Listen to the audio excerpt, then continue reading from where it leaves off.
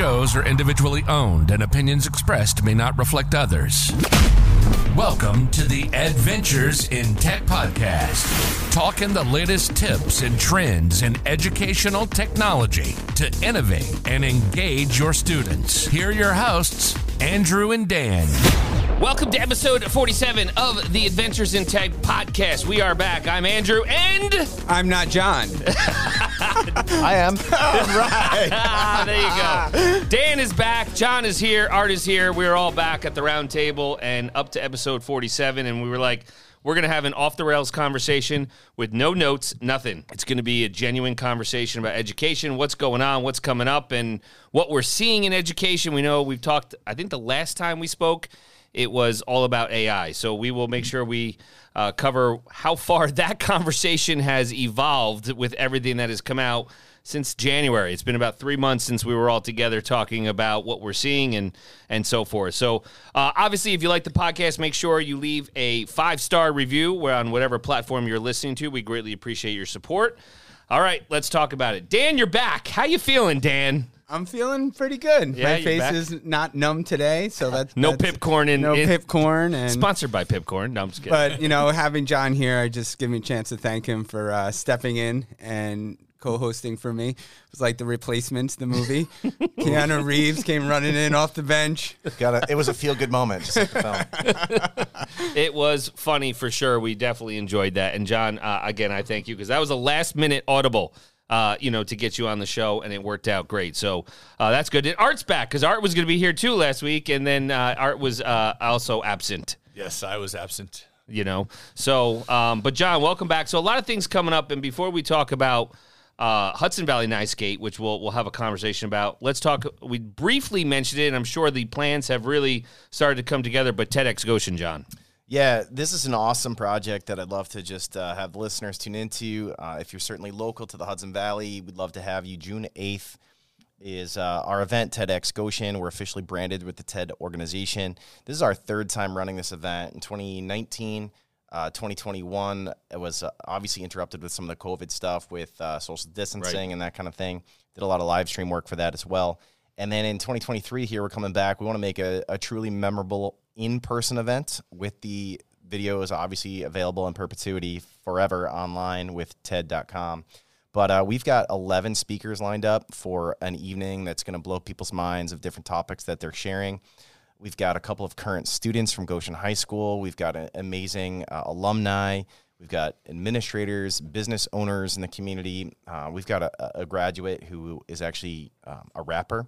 Wow. Making a career in living in Brooklyn. He's going to come up and talk with us. We've got a STEAM educator who's done some collaborative work in our district. So some amazing speakers that are going to rock your world in terms of what they have to share. And we want to make it a cool event, too, where there's going to be there definitely is going to be a food truck outside. Nice. So sort of open it up. And it's actually the last day of school for our high school students, June 8th. And then we get into the Regents Prep and Regents Week and all that. So it's kind of a nice way to start the celebration towards the summer. But TEDxGoshen.com, people can find all kinds of information, check out past videos, and maybe even think about donations. We really are all donor-based, and we're amazing. It's a 501c3 nonprofit status. So if anyone's interested out there in the listening world, we'll be happy to have some partnerships and help cross-promote people as well. But these speakers that are out there are amazing. They're going to really put a lot of work in between now and then.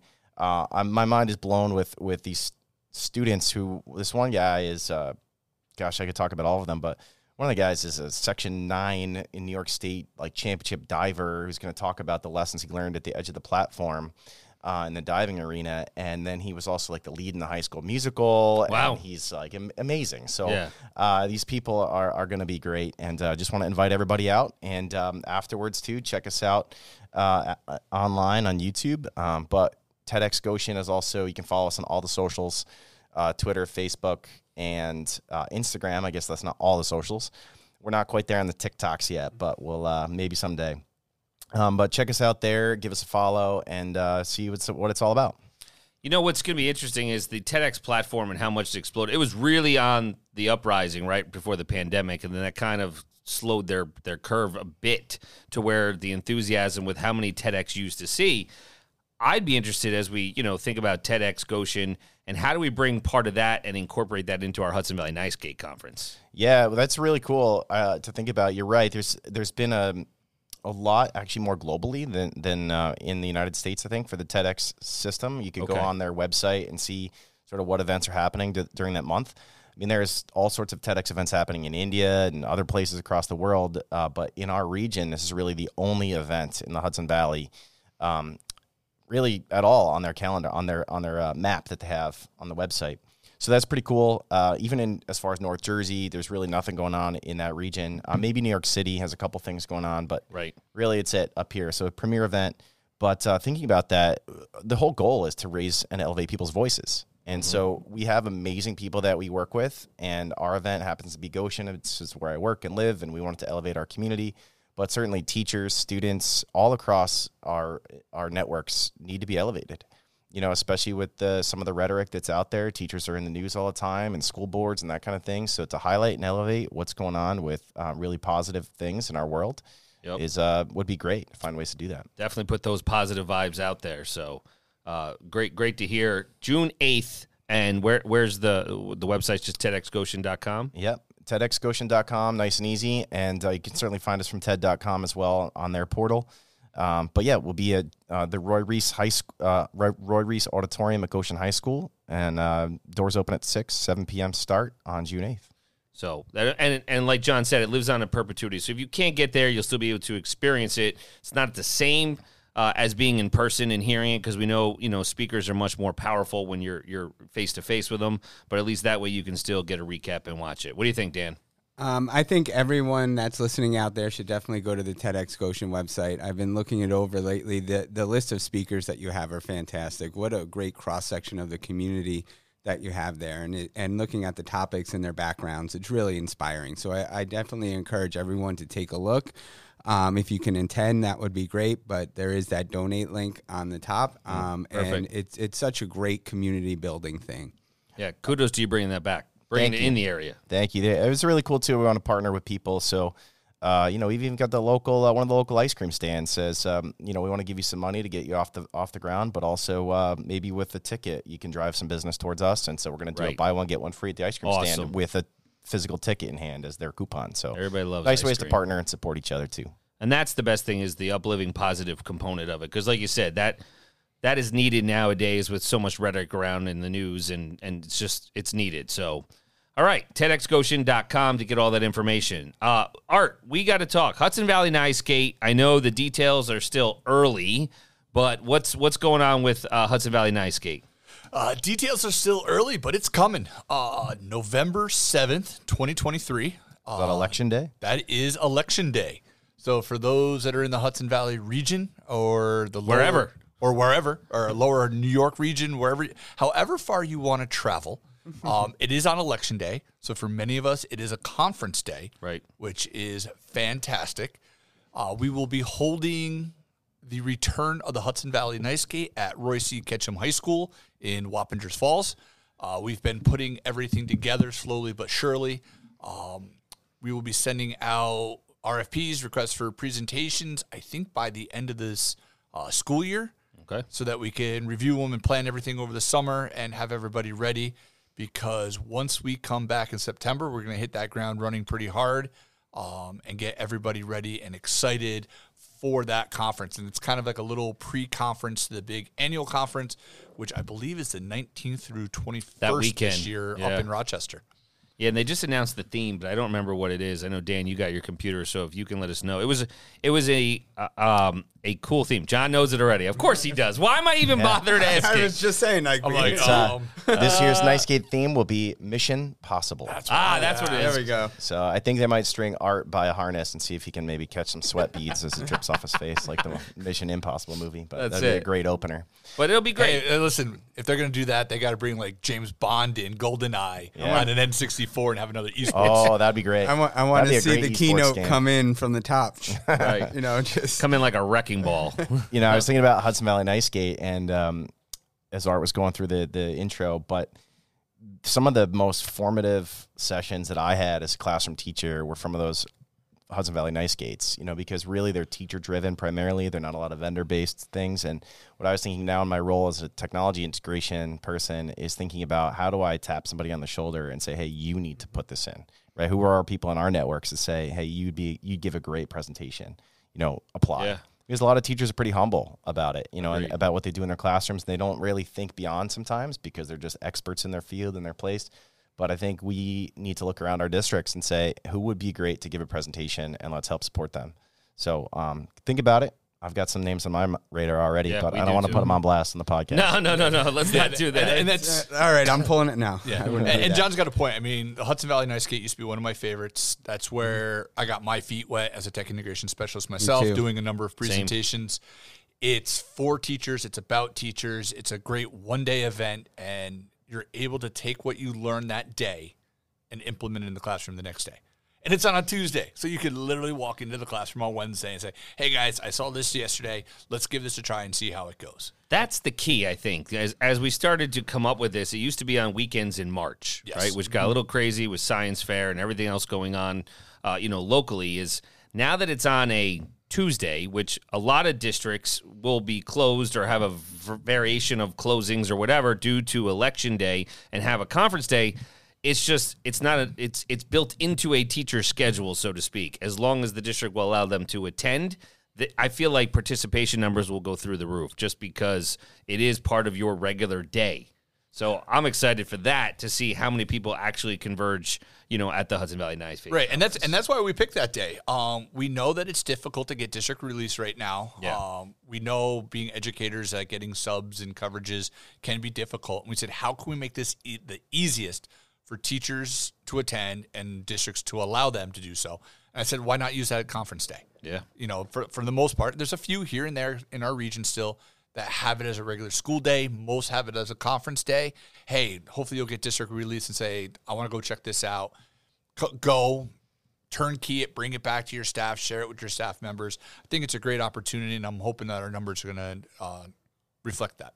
And, I'm just thinking about my experiences with Hudson Valley Nice Gate in the past, and John brought it up. It is really teacher-centered and focused around there. And what I always found most valuable was the intimacy of the event, that, everyone was gathered together. There was authentic conversations. You would go listen to a presentation and then just sit there afterwards and talk with the presenters or see them. And then that really let my professional learning network grow with people around the region. I remember making connections with a bunch of teachers in a different school district when they were presenting on a topic, and really helped me grow along with that topic and sharing ideas. So it really is a great event.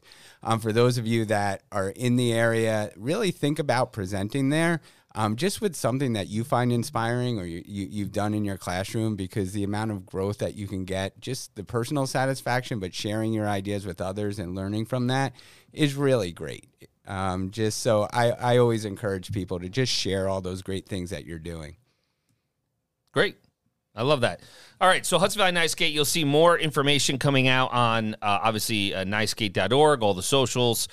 They will be sure, as the information comes out for RFPs, as well as registration information and how that's all going to work out, we will be sure to share that information as we receive it. Okay, so let's talk about AI. We've talked a lot about AI last time. AI has been the conversation that has been dominating education. And obviously, the last time we spoke, it was really focused and harnessed on ChatGPT, which we're now, I think, at version 4.0 of that, with the technology. I think the last time we spoke, it was so in its infancy of what people were just starting to become exposed to it. I think it had just taken the Wharton School of Business exam at that point. And now we look at how much it has evolved, how much it has learned from all of us, and where it's going to go. Also, last time, it wasn't behind a paywall. Now, there is a premium. And is it $20 a month, right, I think? I think it was $20 for the chat. Pretty steep for my bank account. Yeah, so, so that's one part of it. Then we talk about what has come out with Bing, Microsoft's version, and how, I think that was the second player in the market. And now we're going to have that conversation about how theirs compares to Chat GPT, and now Bard is coming out. Now, Bard has not hit educational accounts yet, As if you listened to last week's episode with Eric Kurtz, he said you have to have the personal Gmail, and he's been testing it out and messing with it, and it's in beta, and it's, because they shut it down quickly because there was some bias and some inaccuracies when they had released it, and of course that's not what Google wants to have on, like a scarlet letter for them. All right, so what are you, John, hearing in your circles with AI? Are teachers pro? Are teachers against? How are they utilizing it? Like, what are the thoughts, in all your circles and conversations that you're hearing? Yeah, it's very interesting. We have gotten ahead of it for many of my colleagues and sort of said, hey, get your head out of the sand. You can't ignore this thing, and we've gone full on in terms of exploration. Certainly, there are some concerns. The level of terms of service for the ChatGPT platform, specifically being 18 and up at this point, is different from the general social media age. It's like 13 typically. And then you've got the other issue of privacy for students using it, right? So for the New York State, looking at EdLaw 2D, a lot of states have a lot of privacy policies as well, but they're not going to sign that kind of thing as an open source platform either. So we are exploring it. We're taking a look at it. I had an English teacher, I think he was teaching 9th grade, and they were taking a look at a simple concept of writing wedding vows. And they were using ChatGPT to do it in different styles. So they said, they put in the general wedding vows, right? That you might hear in a general wedding. And they said, now rewrite them in the language of William Shakespeare. Boom. And then it's to a lot of vows and these and those kind of things. And then they said, switch it up and write it in the language of an Eminem rap. Eminem. Right? And it was hilarious. Lose yourself. Yeah. Different vibe at the wedding. Dr. Dre. But, it's very interesting to see some of those great examples. Certainly people are using it for time-saving tools, as we've discussed before. And so that's happening. I think the hiccup in my place of employment would be right now taking a look at application for the younger grades. So actually tomorrow morning, as we record this, I'll be meeting with our K2 building to discuss applications for them, because they're not using it with their students as much, but they haven't necessarily explored yet the full-on application of management and time-saving tools and how to write those emails that are out there that are time-saving and that kind of thing. The newsletters that K2 Realm does. Right. So there are a lot of great stuff that can happen, so we just need to sort of touch base on that. And so I'm encouraged by that. Personally, I've hopped on the Bard bandwagon a little bit. I've enjoyed that. One of the things I like about the Google Bard is that they also can provide resources, and you can also click on a button to say, now Google this. Yep. So you can actually help sort of search and check your information. And actually the Biden White House released a statement on AI, and they would hope people to open it up a little further in this discussion. They'd like sort of this open letter to get out there for companies to buy in, to be able to say, there's machine learning involved in these things, but what steps did it take to get to it? Where did it come from? Where do we get to this resolution? And they're asking people to have some more transparency on that. Sure. But as you look at that, you wonder, is that really on companies' roadmaps? They're looking at full scale, open, pushing it out to the public in their business model and, scaling these things, not necessarily putting controls on them. They might have 3 or 4 people on that team and maybe 100 on the other team for scaling. So It's interesting where priorities lie and what might come of it. I'm really concerned, I guess, moving forward about monetization, about branding, with advertisements, and that kind of thing, because it can be a good democratizer, but we also don't want to then suddenly, be told what grocery store to shop at or what cookies to buy or whatever, based on our interests. And I'm also concerned about, if this is a tool that can be used for great good, what are the equity issues? Is everyone going to have access behind these paywalls and things as well? So a lot of concerns there. And I'll throw another one out there. Maybe we'll just pick it up as we go. And I think I've mentioned it before, but generally speaking, there's not a lot of research done on this, but there's sort of this idea of internet imperialism, of who's writing the content on the internet, and the idea of imperialism sort of being that, America, Eurocentric sort of control of dominance. I would include some Asian countries as well on this for who's composing content for the internet. But if these tools are grabbing material from across the internet and aggregating it, but most of the content on the internet has been provided by the global north, if you will, or these imperialist countries, then are we truly getting real voices World perspective. given back to us from underdeveloped places in the world where we know people might be consuming content on their cell phones. Sure. But they may not be creating content and uploading stuff to the web. Right. And so are we getting those voices? Are we getting that diversity that we need to? And one other pause for concern is I know there was some political bias in the ChatGPT piece that we, Right. I think in one of the earlier iterations, there was some stuff that would, not say certain things about certain political candidates positively, but it would say things about others. Now there's some questions about gender and those kind of questions that are out there in some of these platforms. And so, always just check yourself on that stuff and make sure you're understanding that there's implicit bias in all of our platforms too. And don't lose the human touch. That's the big thing right there. Yeah. You can utilize these platforms, whether it be Bard or Bing or ChatGPT, but remember, nothing can replace the human touch yet. Yet is the key word. I don't know if we'll ever get there because of those, inadequacies and equity issues and the bias and everything you just mentioned. The human touch is still there, especially in education, right? So it's not going to replace that. So as you're utilizing this as a tool in your educator toolbox, so to speak, make sure you like you said, you vet your sources and you make sure that it's what's best for students, because that's what it really comes down to. I feel like I dropped a lot of bombs in that one, though. We went from digital imperialism to gender bias to all kinds of stuff. Sorry, guys. No, it all needs to be brought up in the conversation. Looking at some things with the AI, I think, when it first came out a couple months ago, everyone was, just so concerned. These teachers were the plagiarism and so forth. I don't know. I've seen a lot of that kind of winding down Exactly. over the last few months. I've worked with a bunch of teachers, just had a conversation yesterday with a teacher of how they're incorporating the AI into their instruction and then looking at various ways of taking what's put out there by AI and working off of that as something else in the classroom, it was funny you brought up the idea of Shakespeare, because we're working on a humanities class on the Renaissance, and that was one of the things we were talking about is how in the ELA portion of the class that they are doing Romeo and Juliet, and then how to use ChatGPT for the Old English language for different things they're doing. So it was funny how that came up. One of the things that, we talk about all the downsides of a lot of things, but I think one of the big upsides is the time-saving aspect for teachers and also for students when you're developing instructional materials for your students. And I am more apt to really look at the AI that's built into a lot of the ed tech platforms that are there. Absolutely. Because it's designed for a specific purpose. And a lot of them, like I know Concur, will give you, this is where I got the information from, or working within Canva itself. And then also what Google is doing, too, with its practice sets that have just been launched really over the last week or so.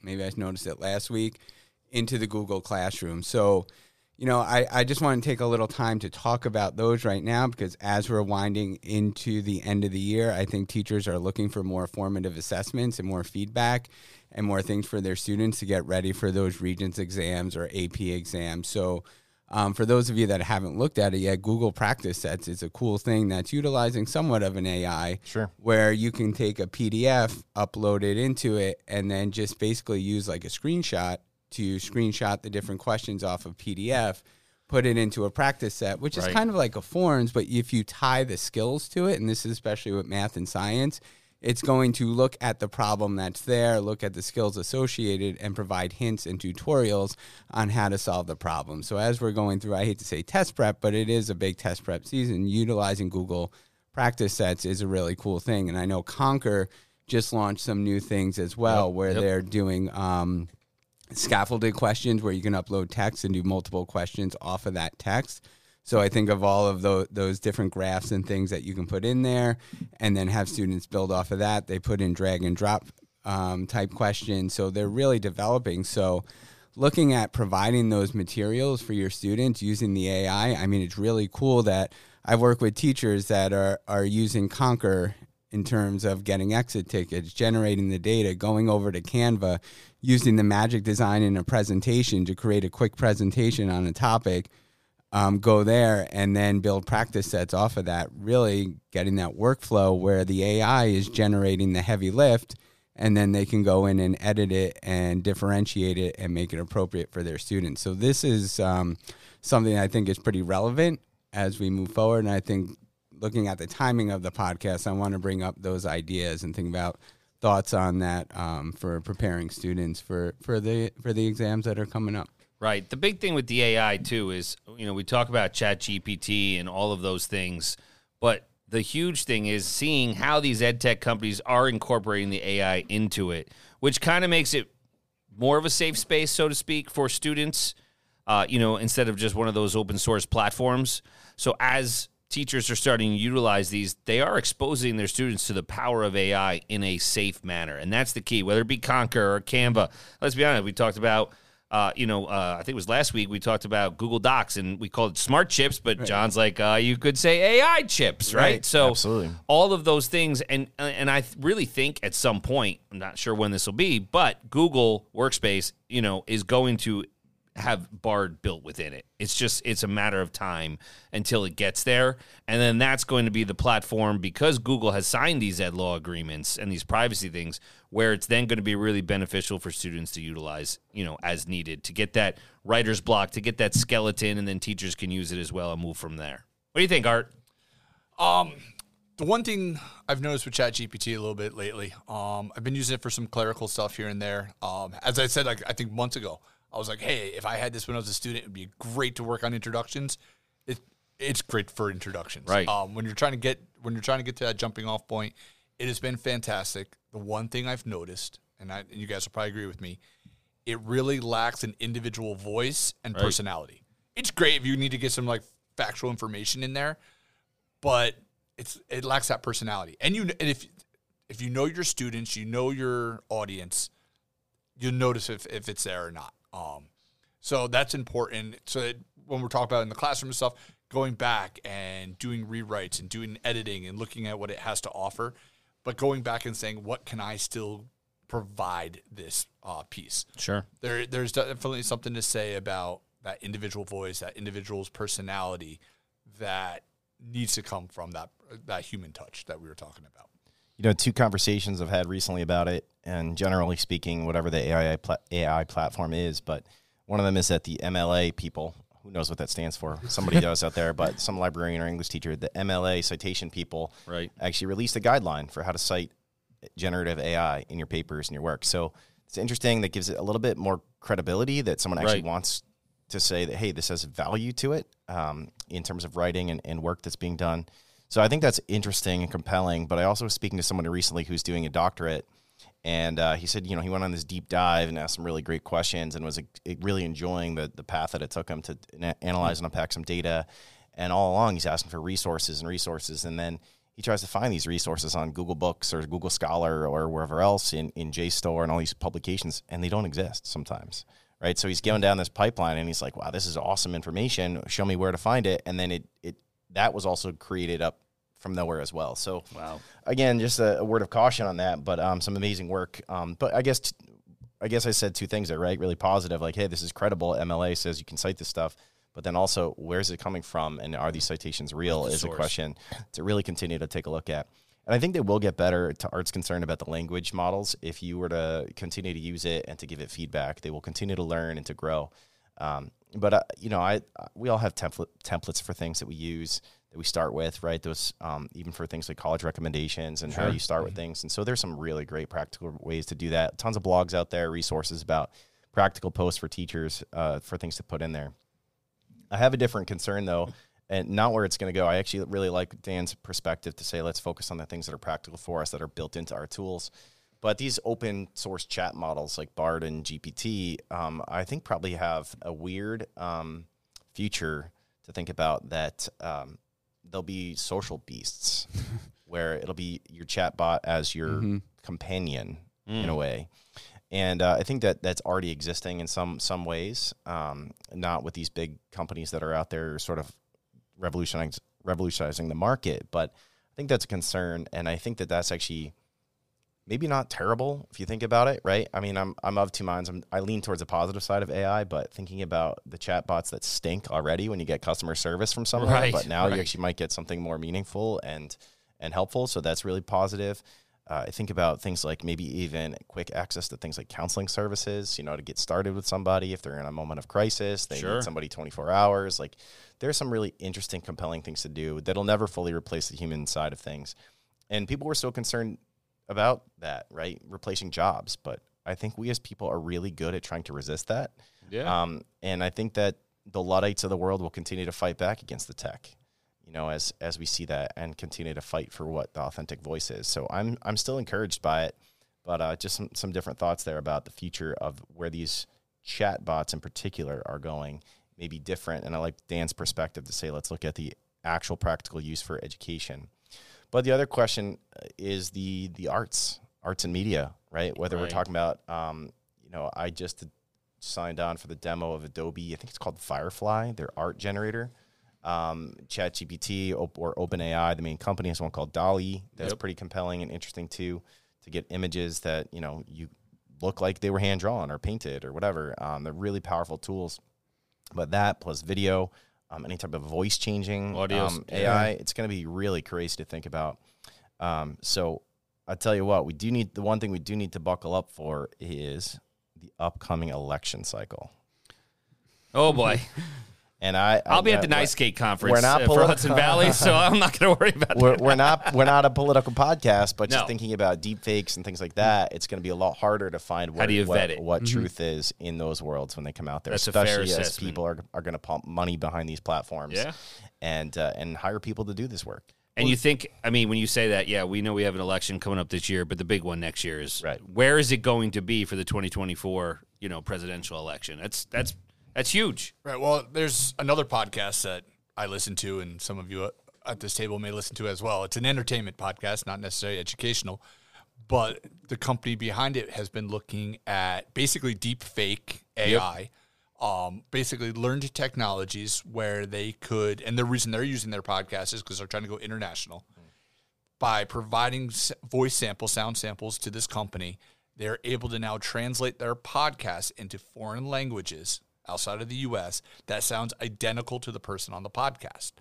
Problem with that is, or the caveat to it, is that you don't need the actual person there to do the translation.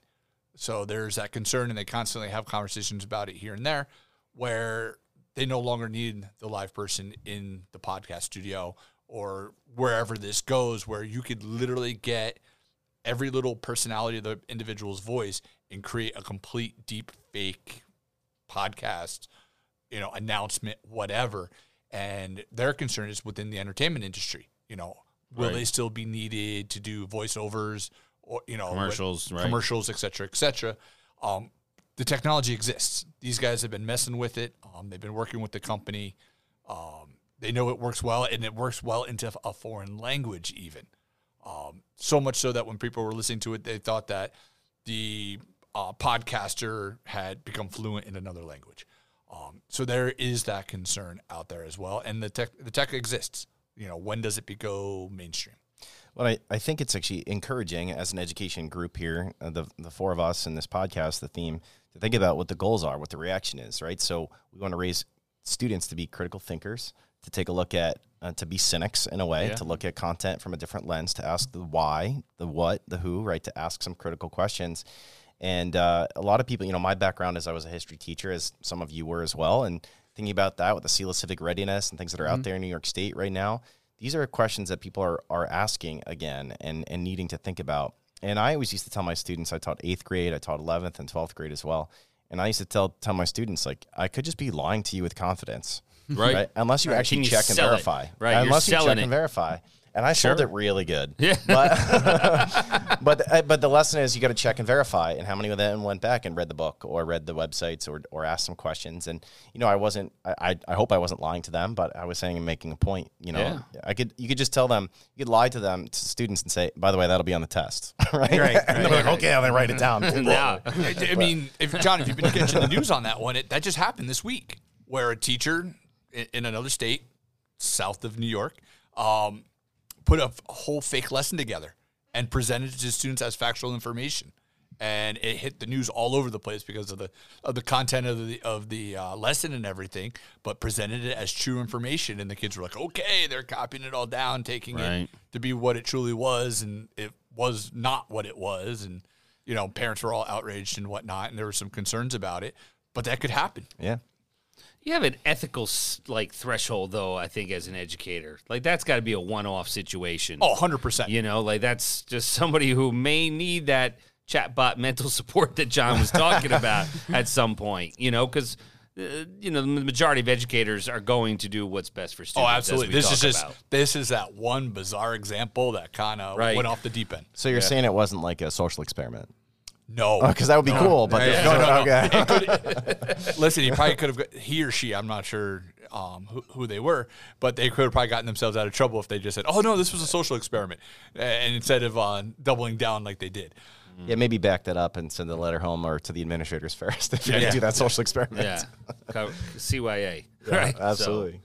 But, switching gears a little bit because we are going off the rails. I think Hashtag off the rails. Hashtag off the rails. But Hashtag never on the rails. What are rails? Where we're going, we don't need rails. Sorry.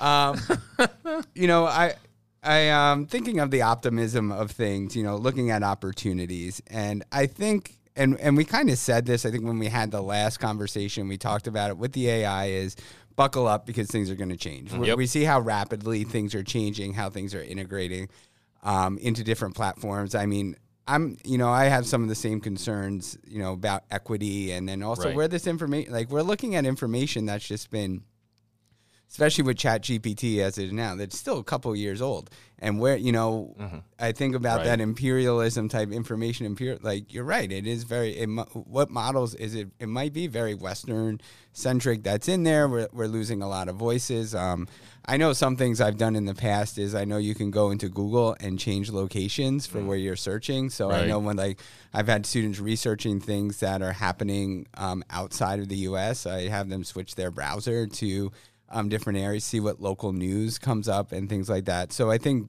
integrating some of that thought, but that's just a little side note. I don't know why that got in here, but what I really want to talk about is with this AI, with this being able to really help teachers and students take care of some of the administrative tasks to provide all these different things. I think we really can see a revolution inside the classroom where things can really be more performance-based, can really focus on student-centered learning, having them go through I always think of those HyperDoc models, right? The 5 E's, Experience, engage, explain, explore, apply.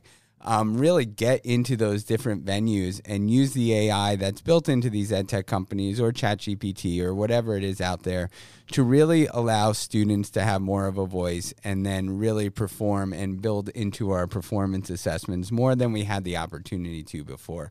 Because I think it's going to become more relevant to really recognize your student voices, give them a chance to use their passion, their voices, find the tools, in order to express their understanding in a variety of ways. So I'm optimistic with that. I'm just thinking that could we see a revolution of the way are we going to finally see that industrial model from, the late, 1800s, that's our public education system, eventually get blown up sometime soon? Or is it just where teachers going to find a way to work within that system to really break away from that? Now we do math, now we do science, now we do this. And then if you don't get it, move on. We're going to come back tomorrow in 24 hours and reevaluate that.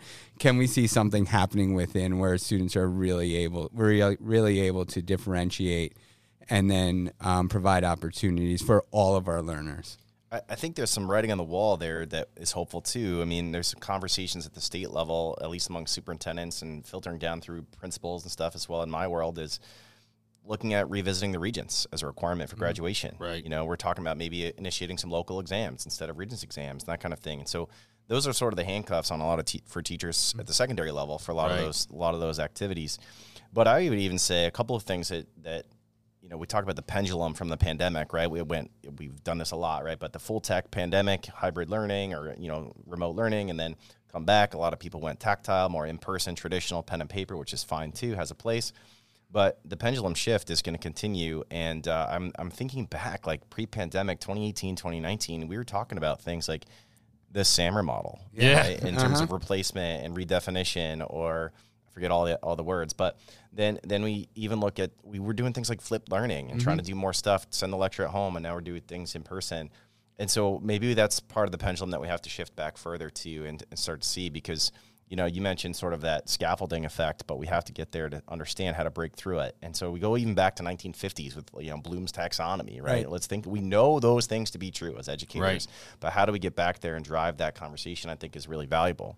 So the question I would have for you guys, I think we all agree with that, but is if we have more time, then what are we going to see people doing? Are teachers going to know what to do with their time? Right? How do we motivate them, and what tools do we want to drive them to for some of this creation and creative outlets? Well, Canva. No, I'm sorry. Well, I'm hoping we move, and because I'm looking out the window at like the Amazon building that's over that here. Interesting to art. Yeah. So I mean, because we keep talking about the industrial model, and I just, everything industrial anymore is now like Amazon, because Amazon warehouses are popping up everywhere. These giant 1 million square foot things. So I feel like we're going from the industrial model. Like I'm afraid we're going to go to the Amazon model. And like, there's some things about Amazon that I'm a little concerned with, but with what you're saying with the extra free time, I'm hoping it's more like Amazon in this fact, where it's like instant gratification. Yeah. We used to have all those questions. Kids would ask, like, let's do a deeper dive.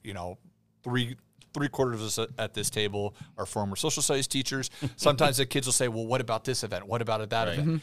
We're chasing that Regents. Once upon a time, we were chasing that 8th grade social studies exam. Yep.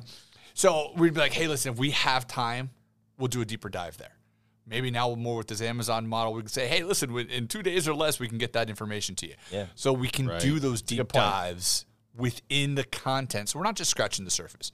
Especially, I mean, most of us here are passionate former social studies teachers. There's a lot of information that we enjoy, that we know the students would enjoy, that we don't get to go over because we were chasing that exam. Maybe with that extra time, we can provide those opportunities, allow the students to dive those opportunities. For that to happen, though, that shift has to happen at the state level, where they get rid of Regents or state testing, or just not as much emphasis placed on them. Like, that's because, unfortunately, we know there's a lot of teaching to the test. There's test prep and this and that. If you remove that part of the equation, then you have those deep dives. You have that time to really explore and have a lot more time for performance-based assessments and everything like that. But you also got to remove it, but also force a change with it, because as we saw with the 8th grade social studies exam, that exam's been gone for a long time. And I haven't seen much change. Right. The content, unfortunately. Right. The content hasn't changed. The format hasn't changed.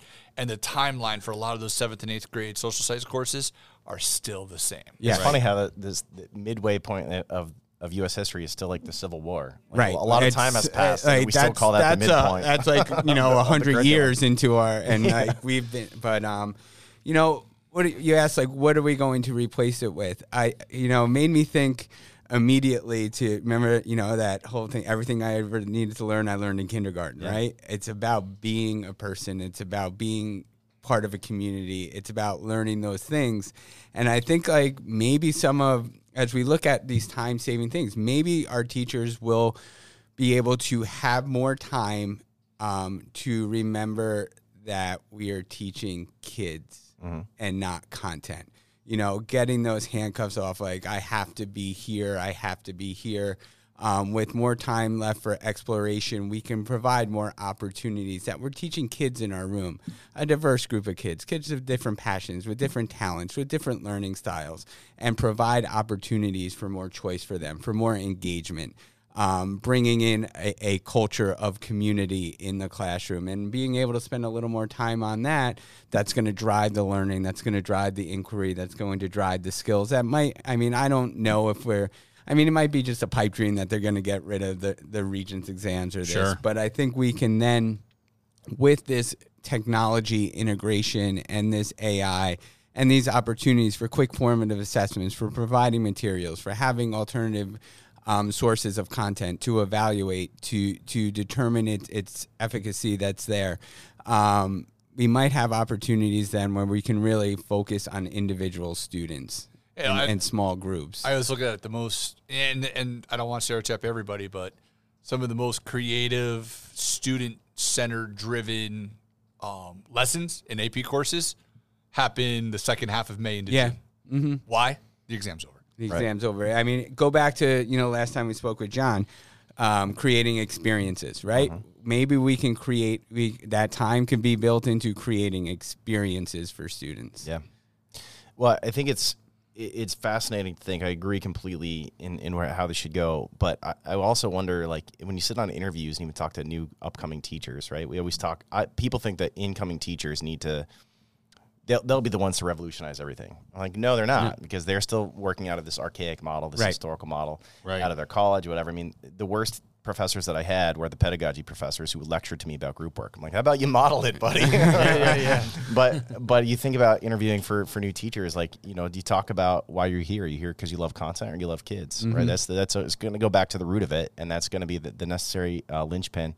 But in looking at the ways that we navigate and move forward, it's not only the regents and the state level, but look at our bureaucratic institutions. I always think about even things like clerical staff. If clerical staff would pick up maybe more of the workflow, the G Suite, or the streamlining things with AI or whatever, then suddenly things get easier for everybody, the whole system. So we often look at the teacher-driven revolution, right? That's what we're talking about here.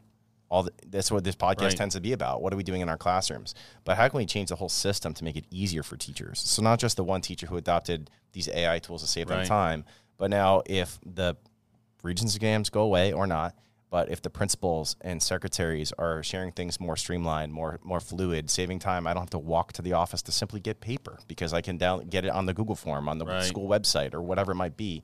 We have opportunities then to save people time across the board. Right now, there's too much intersection on that, and that just all needs to change. The whole system needs to think more fluidly. And there's lots of things that hold it up, including certifications for certain positions and what people know how to do and training opportunities and stuff. But it's a whole separate podcast episode for sure. Well, it's like one of the arguments I constantly keep hearing is, like, I have some teachers that say, well, we need to focus more on Microsoft. They're like, we're a Google district here. And they're like, well, they don't use Google in the real world. Like, blah, blah, blah. Workspace doesn't exist. I'm like, it doesn't exist because nobody's using it. It's the same. First of all, it's the same skill set. Like, same skill set. Where file, tell me what insert, you think you know. Right. I know that sounds right above my head. But the biggest thing is, it's like, hey, listen, if we were using these things in other environments, it would improve productivity. It would improve that workflow. We're just choosing not to use it here. And then we're complaining that the kids aren't learning that skill because we refuse to change. I guess my hope for all this conversation is to try to tell teachers who are listening, like, listen, you're doing great. Yeah. Like, you guys are on the ball, and we're hopeful to maybe make some systems change to make it easier for you still, because saving you time in the minute is great, and we want to see that in that leadership inspiration in the classroom. But we have to see administrators, leaders who take this on and say, we need to model that and be better for our kids.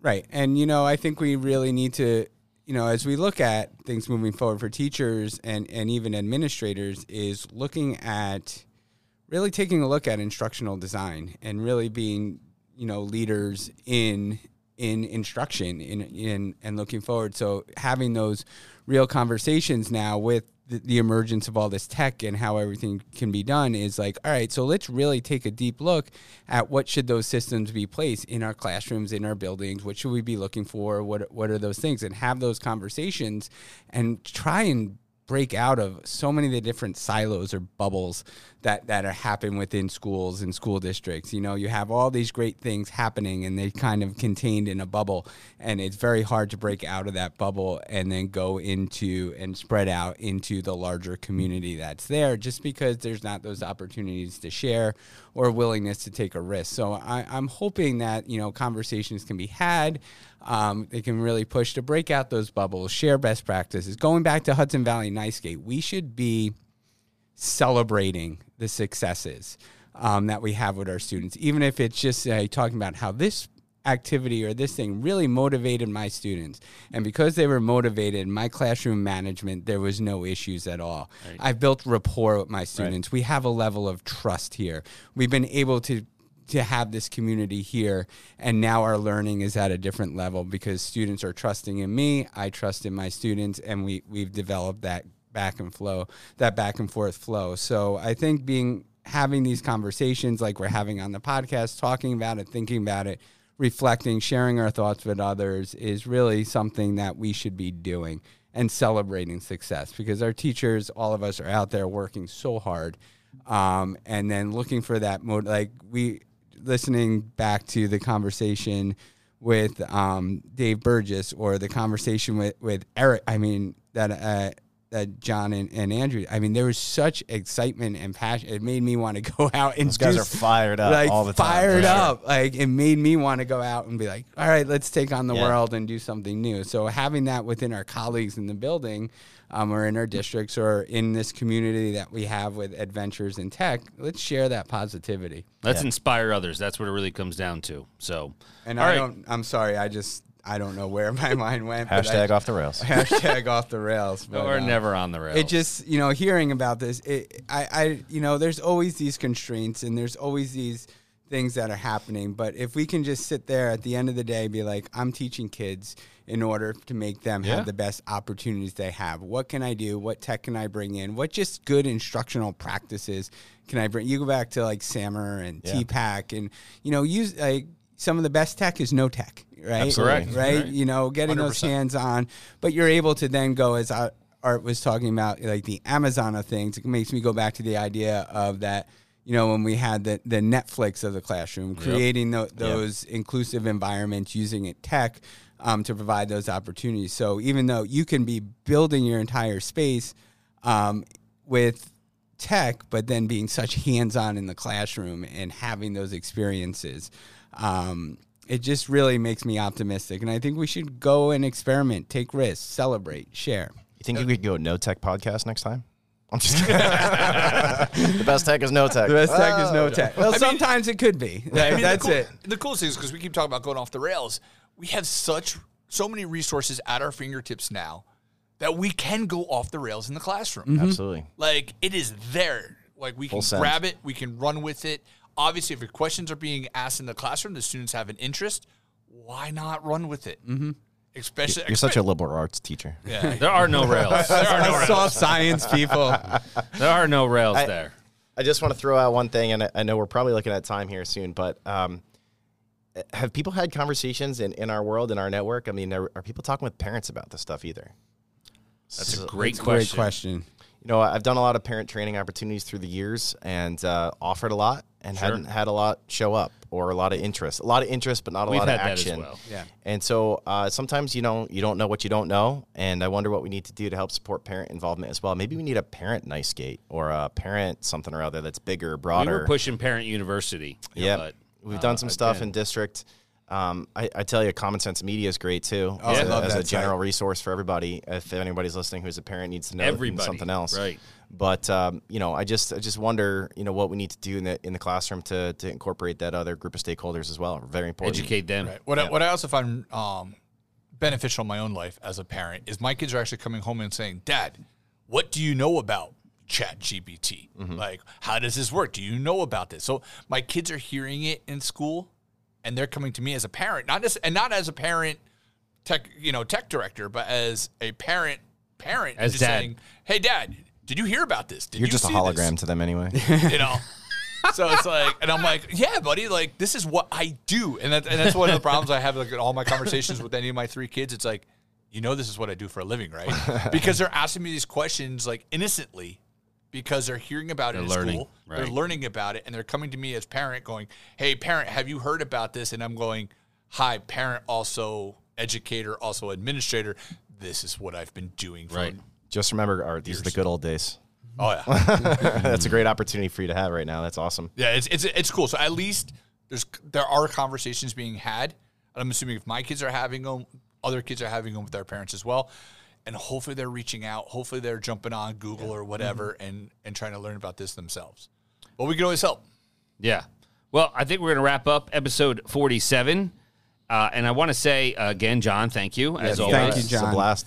I do think that we will have another conversation on this 3.0 come early fall, prior to the Hudson Valley Nice Gate, because we'll see how much it has evolved with the ed tech companies and overall through the next 6 months or whatever, and see how the AI has really changed the landscape, so to speak, for all of us in any way. So we'll see how that goes and go from there. And your final thoughts, Dan?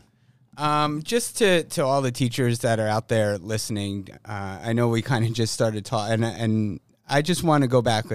You guys are working so hard to provide the best opportunities for your students, and we're looking at some of these things here to make that job easier for you.